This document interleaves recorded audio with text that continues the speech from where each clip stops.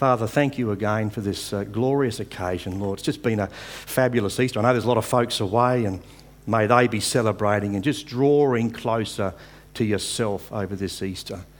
It's not just another Easter, Lord. May this one be special to each one of us, where we are drawn closer to yourself, where we are drawn in awe and wonder to the cross, and then again to the empty tomb, where we, Lord, enter into that time with the disciples, those who first visited there, and the impact that you had on them. And we're going to talk about that tonight. And Father, we just pray your blessing upon our time together here, and wherever the rest of our church family is, keep them safe on the roads, watch over them, and just may they be just so engrossed in their time with you, those moments when they just really draw close to you. And Father, we pray that we'll have such a moment here tonight where we will draw so near to yourself. Thank you already for the beautiful worship time that we've already enjoyed, Lord. Just great to be here, to be amongst other believers and to do this openly and freely.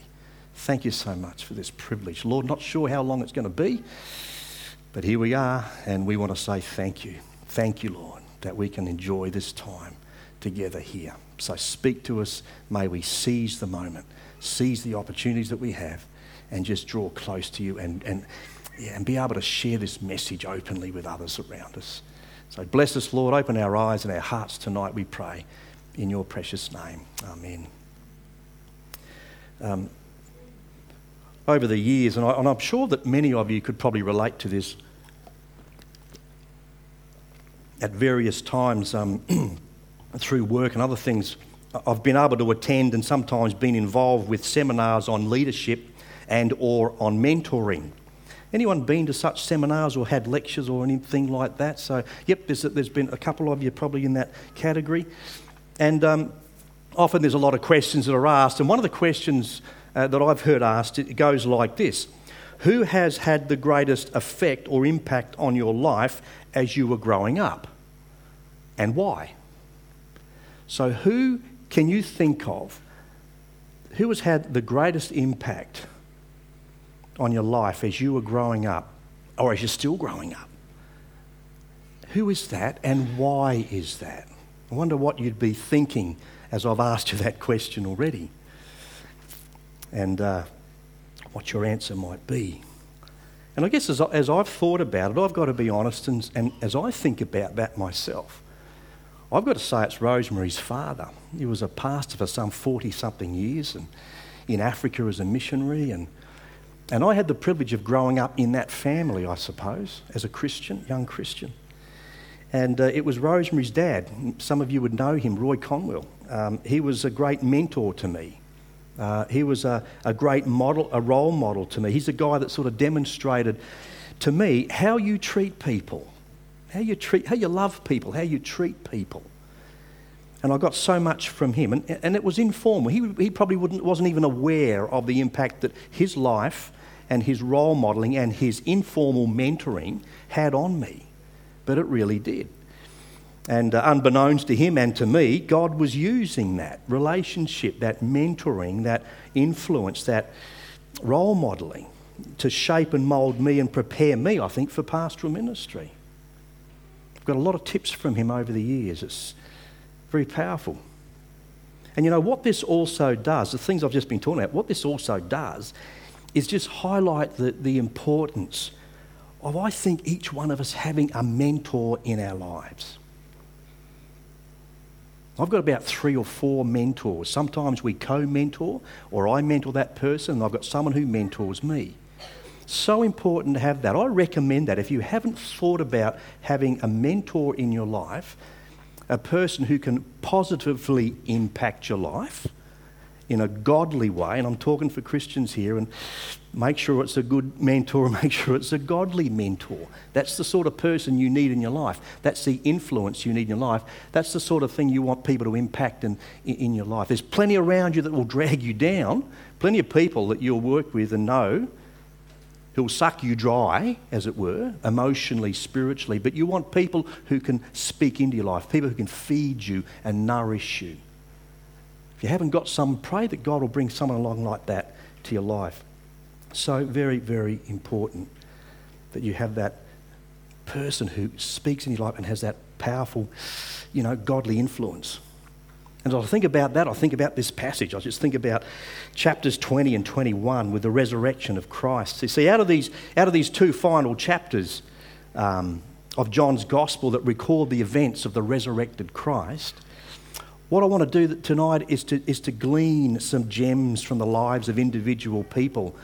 I've got 3 people I want to talk about tonight, and we could spend a series on each one of these individuals. So we're just going to kind of walk together with this, and we're just going to pick up these nuggets, just kind of glean the things that God's going to show us and in a brief kind of a way. As I said, I don't feel I'm doing justice to this, but with the time we've got tonight, I want you to see what God's saying, and let's just hear what he says to us as we look at the way that Jesus personally impacted, the way he personally and deeply affected people immediately after his resurrection, before he ascended. And I want to talk about 3 people tonight. The first one is Mary. How can we not talk about Mary? You know, Mary. Understandably, Mary was still absolutely grief-stricken as we read through here. As she stood at the tomb on that resurrection morning, she had such a devoted love for the Lord Jesus, such a love for him, such a desire to follow him and serve him.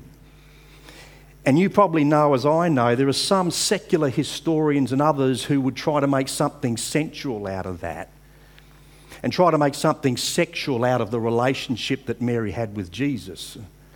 Hence the Dan Brown book and movie, the Da Vinci Code stuff and other things. But we know that as we know the Lord Jesus, we know the gospel message that nothing could be further from the truth. You know, the world has absolutely no idea, and it never will. It never will.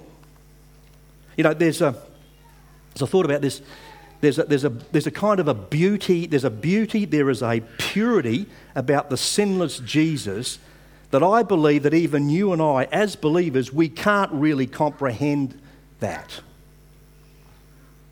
No matter how close we walk with Jesus, while we walk in this form, we are still sin-tainted people. And I don't think we can really comprehend how pure and how transparent and how sinless, beautiful Jesus really was as a person. I don't think we can really comprehend that. And I don't think there's no one at all on the earth, that we could compare this in terms of his beauty and his transparency. However, one day we will. One day we will know. Because you see, one day we will be like him. One day we will be like Jesus. And we will see him as he really is. 1 John 3:2. One day we'll be just like him.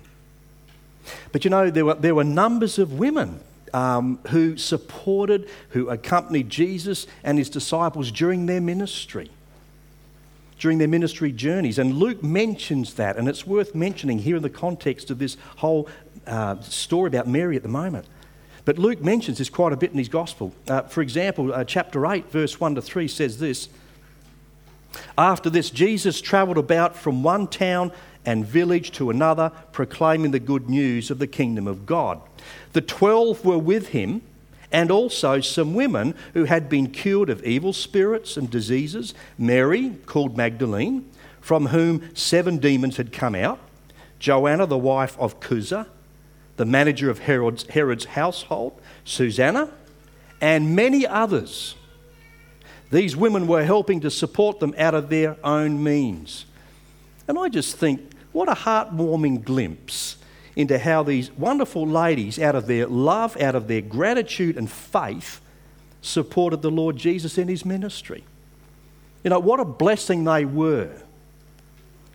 And I want to say, what a blessing you ladies of faith are today. You know, when you do these things for the Lord Jesus and his church today, it is a blessing.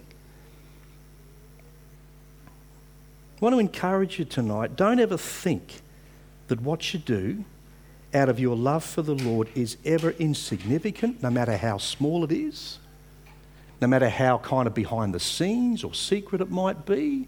Don't ever think that's insignificant. Jesus always notices what you do for him. Just remember the widow who put the little tiny copper coins in. No one else noticed that. But he noticed, didn't he? He notices when you do things for him. So be encouraged by that. Mary Magdalene, she was one of such ladies. And while the other disciples in this passage returned to their homes after they'd been to the tomb, Mary remained at the empty tomb, deeply upset and trying to fathom what had happened. What had happened to the Lord that she loved and served. And it was then that she saw the two angels who spoke to her. And just thinking about that and taking a slightly different angle to what we normally would do, I think there are times we just need to say, Lord, thank you for your angels. Thank you for the ministry that they have for us, to us. Thank the Lord for the angels and the ministry that they have for us. The Bible describes angels in this way. Just one passage, for example, says this, and I think it gives a pretty good definition of what angels do. Hebrews 1:14. Are not all angels ministering spirits sent to serve those who will inherit salvation? And you see, they in themselves are not the answer. And that's important to get that tonight. Angels are there, they will minister to us, but they in themselves are not the answer. And the true angels of God will tell you that themselves. They never draw attention to themselves. Always they will say, worship God, worship God. He's the one. Jesus. They will point to Jesus. They don't say, hey, look at me. All right? If you ever sense something like that is happening, or people start telling you about angels or whatever it is, they don't draw attention themselves. They're ministering spirits for us, and they point us to Jesus. One of the key ways of discerning whether or not these angels are from God or from somewhere else. I think it's important just to have a bit of a think about that. They're not in themselves the answer. They don't draw attention to themselves, but they tell us, worship God. Revelation 22:9. And Mary in this passage, she needed the Lord. She needed her Lord and her God. And so you notice in verse 14, the angels are there, but then she turns from them, you see. They're not the answer, Jesus is. So she turns from the angels because she needs Jesus. He alone is the answer, and he was there for her. And this tonight, did you know that he's here for you as well? Did you know that? Jesus is here too, for you. And Mary eagerly sought for him and found him. And I wonder if you know that Jesus really is your answer tonight. See, nothing else. There is nothing else. No one else, not even angels, can meet your needs and change your life like Jesus can. What I also love about this personal encounter that Mary had with the resurrected Lord was that not only was she the first to see him, and she was. Isn't that amazing? The first person to see Jesus resurrected was a woman, Mary. She was there. And initially, as we know in the story, she didn't recognise him. But she heard him call her name. She heard him call her name. Jesus knew her name. I don't know if you've ever thought about that, but out of the millions of people, and I'm not sure what the population of the earth was back in the days of Jesus, but out of millions and millions of people who inhabited the earth back then, Jesus knew Mary's name. And out of from what I understand, 7 billion people on the earth at the moment, out of the 7 billion people who inhabit this earth today, did you know that Jesus knows your name? He knows your name.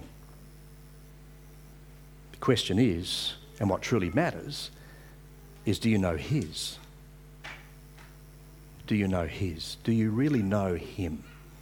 Do you know his name? That's what matters. Yes, he knows you. He loves you. The question is, do you know him and do you love him? As Mary did. Listen to these words. John 10, verses 3 and 4. The watchman opens the gate for him, and the sheep listen to his voice. He calls his own sheep by name and he leads them out. When he has brought out all his own, he goes ahead of them, and his sheep follow him because they know his voice. Mary knew the voice of her shepherd, and she followed him. Because apart from knowing his deep love for her and hers in response to him, Mary knew that only the Lord Jesus fully understood her and could meet her deepest needs. Nothing else could, no one else could, and it's the same today. Only Jesus can meet, only he understands, and only he can meet your deepest needs, which included for her forgiveness and eternal life. When you read this, when you think about that, what a deep effect the resurrected Jesus had on Mary. And I wonder tonight if you can relate in some way to Mary. Perhaps to form a new and eternal relationship with the Lord Jesus as Mary did. It's interesting how Mary just loved the Lord, and when she saw him, there was this great big embrace. I'm kind of imagining that's what it was like. And there's some translation who don't really do justice to that. It's not as if Jesus said, don't touch me, because he invited other disciples to touch him.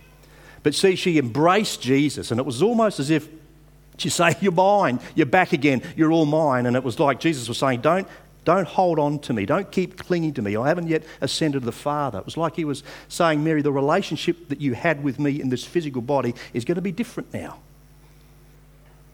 It's going to be different to what you knew me before. Different relationship. You need to go and tell others about me. I'm not just yours now, I'm everyone's, and you need to tell people about me. And that's what she did.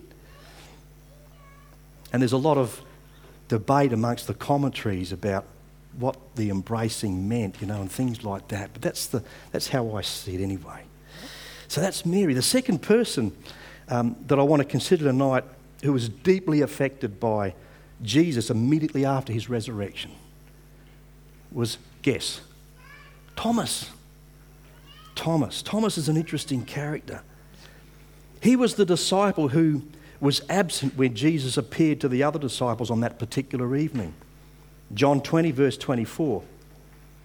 Now Thomas, called Didymus, which means a twin, one of the 12, was not with the disciples when Jesus came.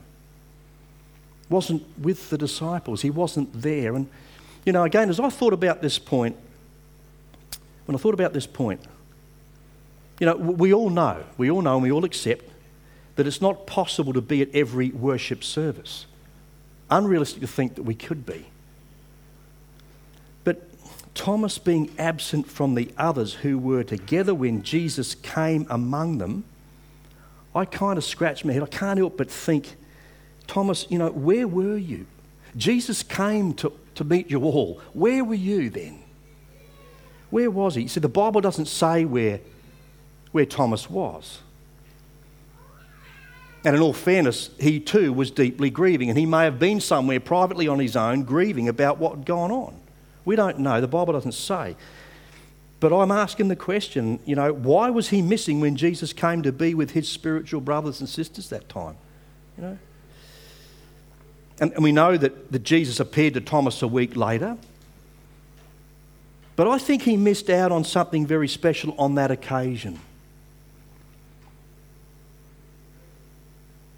And then we ask that question, don't we? Is it possible for you and me to also miss out on something special when we're absent from worship services? And I'm referring to those times when we could have been there, but we chose for whatever reason not to be there. The interesting thing is, and this is hard to do, but often, it seems to me, the times when we don't feel like coming to church, the times when we are down, when we're having a downer, the time when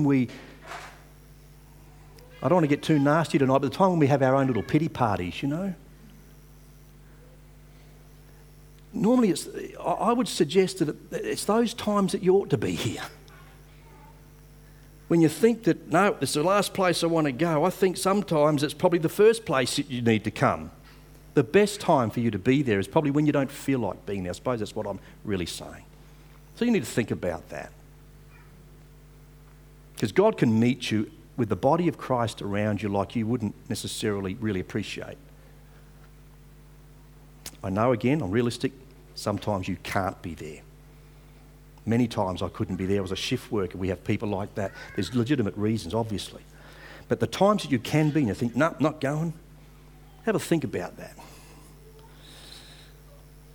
Thomas was also one who doubted Jesus' resurrection.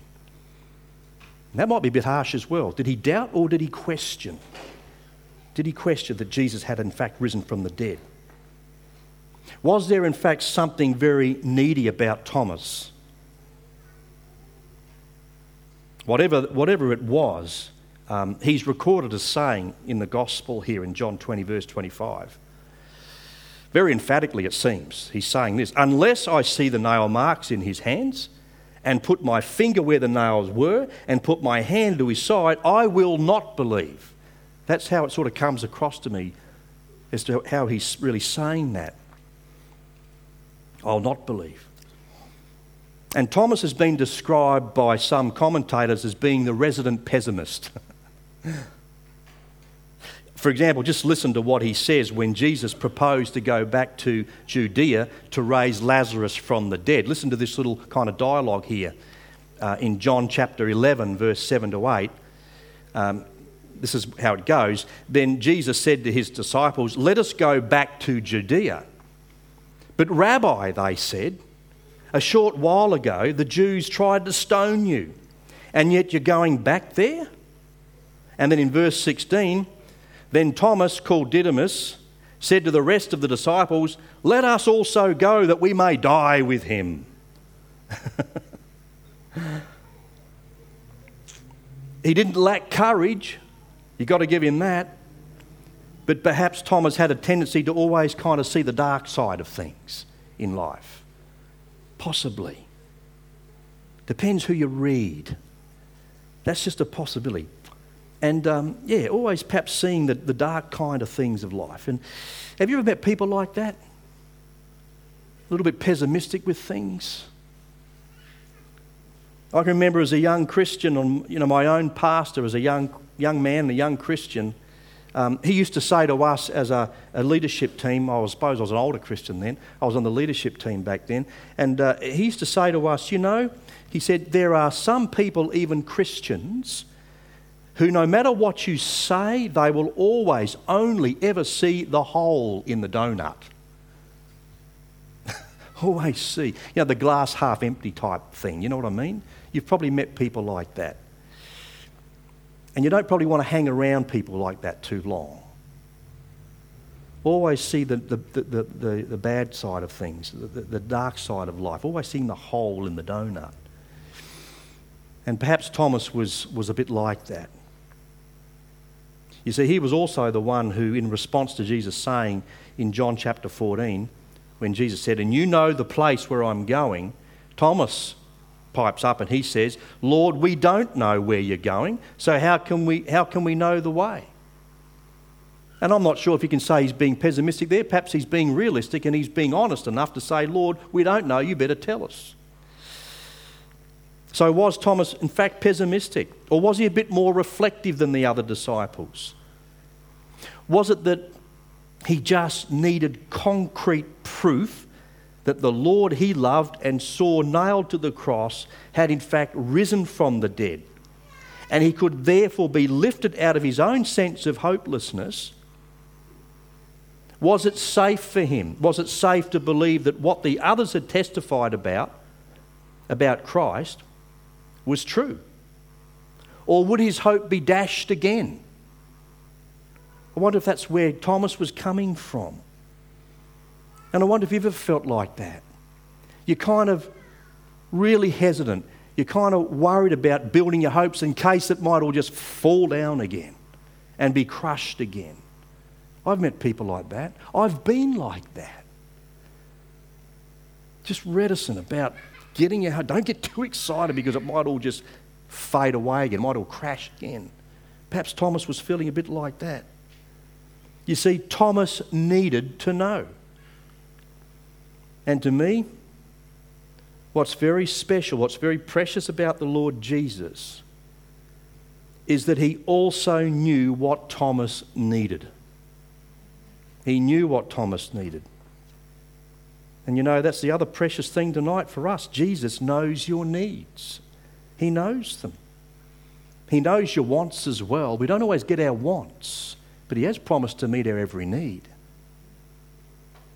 Jesus knows your needs. He sees our needs. He knew Thomas's needs, the things deep inside that only Jesus can see. And that's where he is with you and me. We can't read each other. We only see the external. Jesus sees the internal. He sees the real picture of who you are and what your needs are. That's why it's such a precious thing to meet with the Lord one-on-one. Say, Lord, search my heart. Because there's things in me, there's things about me that I can't even explain, but you see them. So Jesus comes to his disciples again a week later, and it would seem in particular to meet Thomas.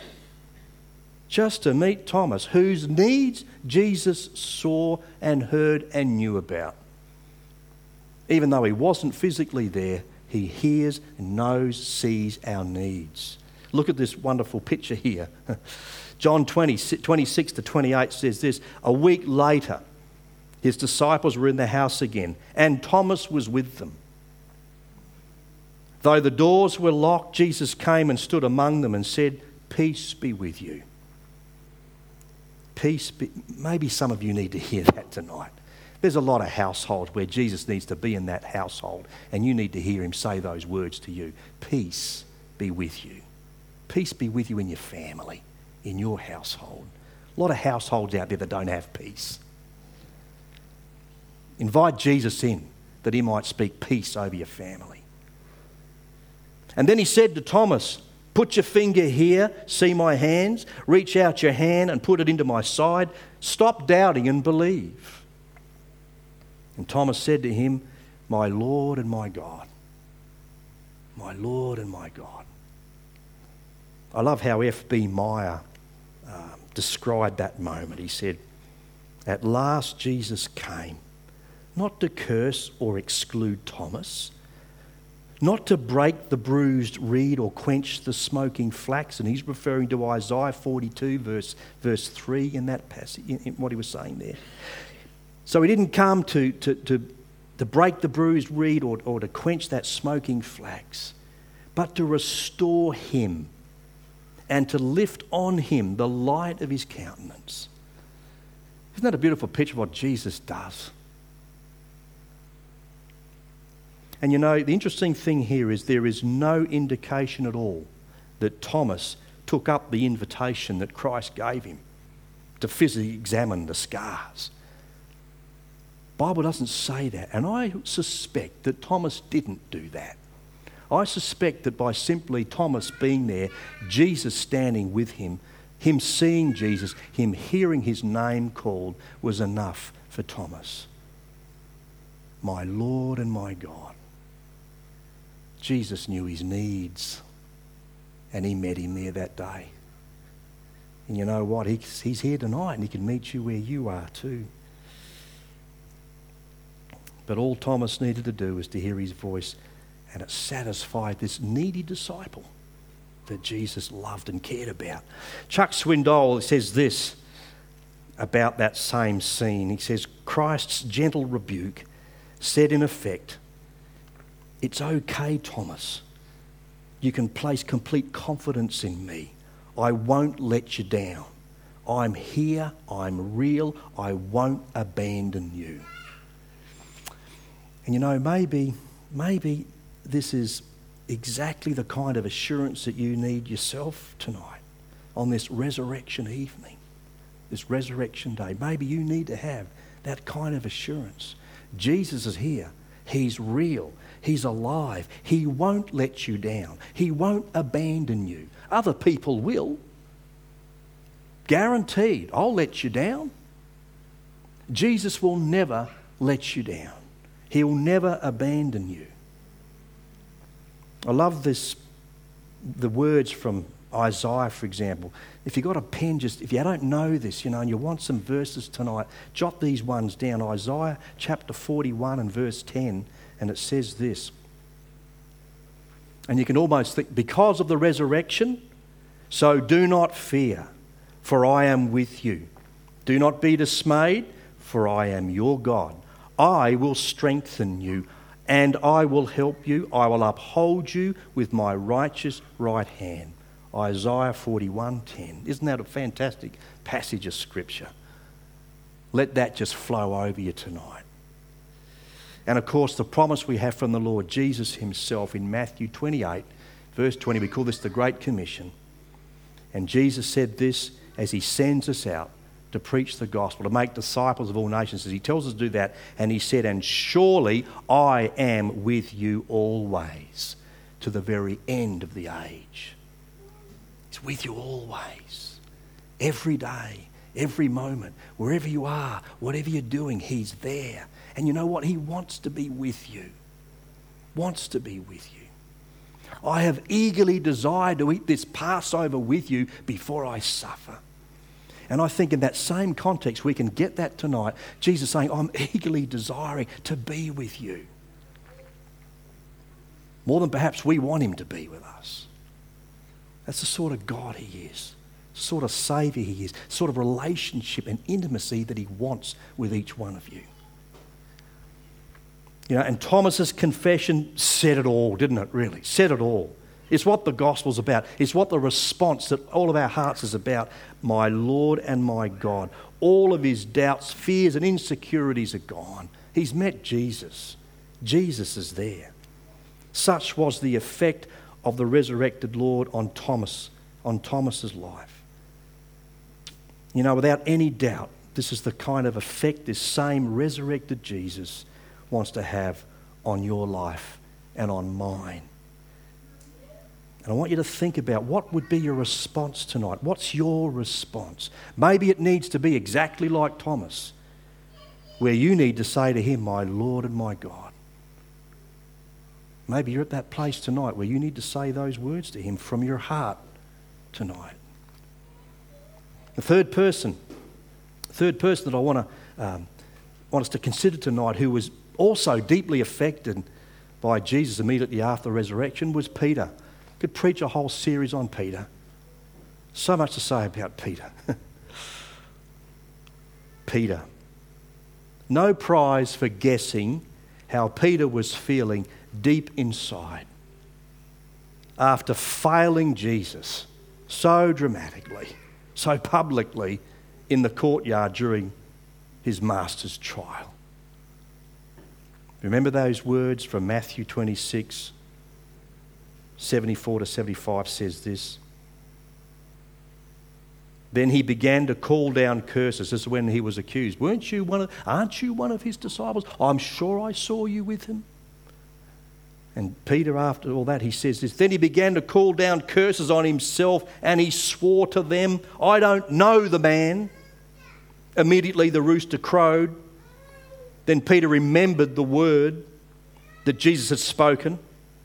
Before the rooster crows, you will disown me 3 times. And he went outside and wept bitterly, Matthew says. How would you be with Peter? How would you cope with that? It was over a charcoal fire that Peter denied the Lord. And it was over a charcoal fire that Jesus had made, the resurrected Jesus, when he met Peter and reinstated him. It's important for us to note here tonight too that Peter didn't lose his salvation, but I believe he did fall from his discipling role with Christ as a disciple. Interesting, Warren Wiersbe, he says this. He said there's a vast difference between sonship, that's being saved, and discipleship, following Jesus, following the Lord. And he says this, and I'm kind of still working out in my mind what I think about this, but he says this, not all Christians are disciples. When Peter sinned, he did not lose his sonship, but he did fall away from his discipleship. And I can understand what Wiersbe's saying there. And but maybe tonight, maybe you're here tonight and you feel a bit like Peter. Where you failed Jesus and you kind of wonder where you are with him. You need to know 1 John chapter 1 and verse 9. I think that's a good passage of Scripture for all Christians to have locked away somewhere in your heart, nowhere to find in the Word. Because the accuser of the brethren, Satan himself, he will kick you when you're down. He will call you, he will accuse you, and you need to know verses like this, which then helps you to put back on the full armour of God, take up your shield of faith, use the sword of the Spirit, and smite the enemy, who is the accuser, who will want to keep you down. You need to know that if we confess our sin, he is faithful and just and will forgive us our sin and to cleanse us from all unrighteousness. When you quote that verse as a Christian, Satan's mouth has to shut and he goes. You see, it's submitting yourself to God, resist the devil, and he will flee from you. It's using the promises of God. Important that we do that, because there are times you're going to fall, I fall, you fall. But what I notice about this situation with Peter in John 21 is that it was the Lord Jesus who took the initiative, and I believe he always does. Jesus took the initiative and he came for Peter. He came to Peter and gently reinstates him by asking him those 3 questions. Peter denied Jesus 3 times. Jesus asked Peter 3 times, Peter, do you love me? Do you truly love me? Asked him those 3 times. I won't go into all that tonight. You know that story. And Peter, of course, said, yes, Lord, I do love you, and so on. So do you truly love me? And then as a confirmation of forgiveness and reinstatement, Jesus at the end of that, he calls Peter as he did at the first time when Jesus first called Peter to follow him. So Jesus does it again. He says, Peter, follow me. You need to follow me. But what about that person? Peter, don't worry about that person. You follow me. And Jesus is saying that to all of us tonight too. But Lord, what about him? What about her? Don't worry about him or her. That's my business. Your business with me is that you follow me. As he said to Peter, you follow me. Chuck Swindoll describes it like this. He says, just as Jesus gently rescued Thomas from his hopelessness, so the Lord pulled Peter from his despondency, and he invited the humble disciple to recast his nets for another miraculous catch. Only this time, it was for the souls of human beings. Peter, follow me. And perhaps tonight you feel that you've failed the Lord and you feel a bit like Peter too. But you need to be encouraged by what Jesus did for Peter, because that's what he wants to do and will do with you if you meet him as Peter did. Jesus isn't going to push his way into your life. If there's things you need to get right with him, then get right with him. He's gentle, he's there for you, and you'll be so glad to unload whatever it is that you're carrying on him. Let him reinstate you. May you hear his words tonight. You need to follow me.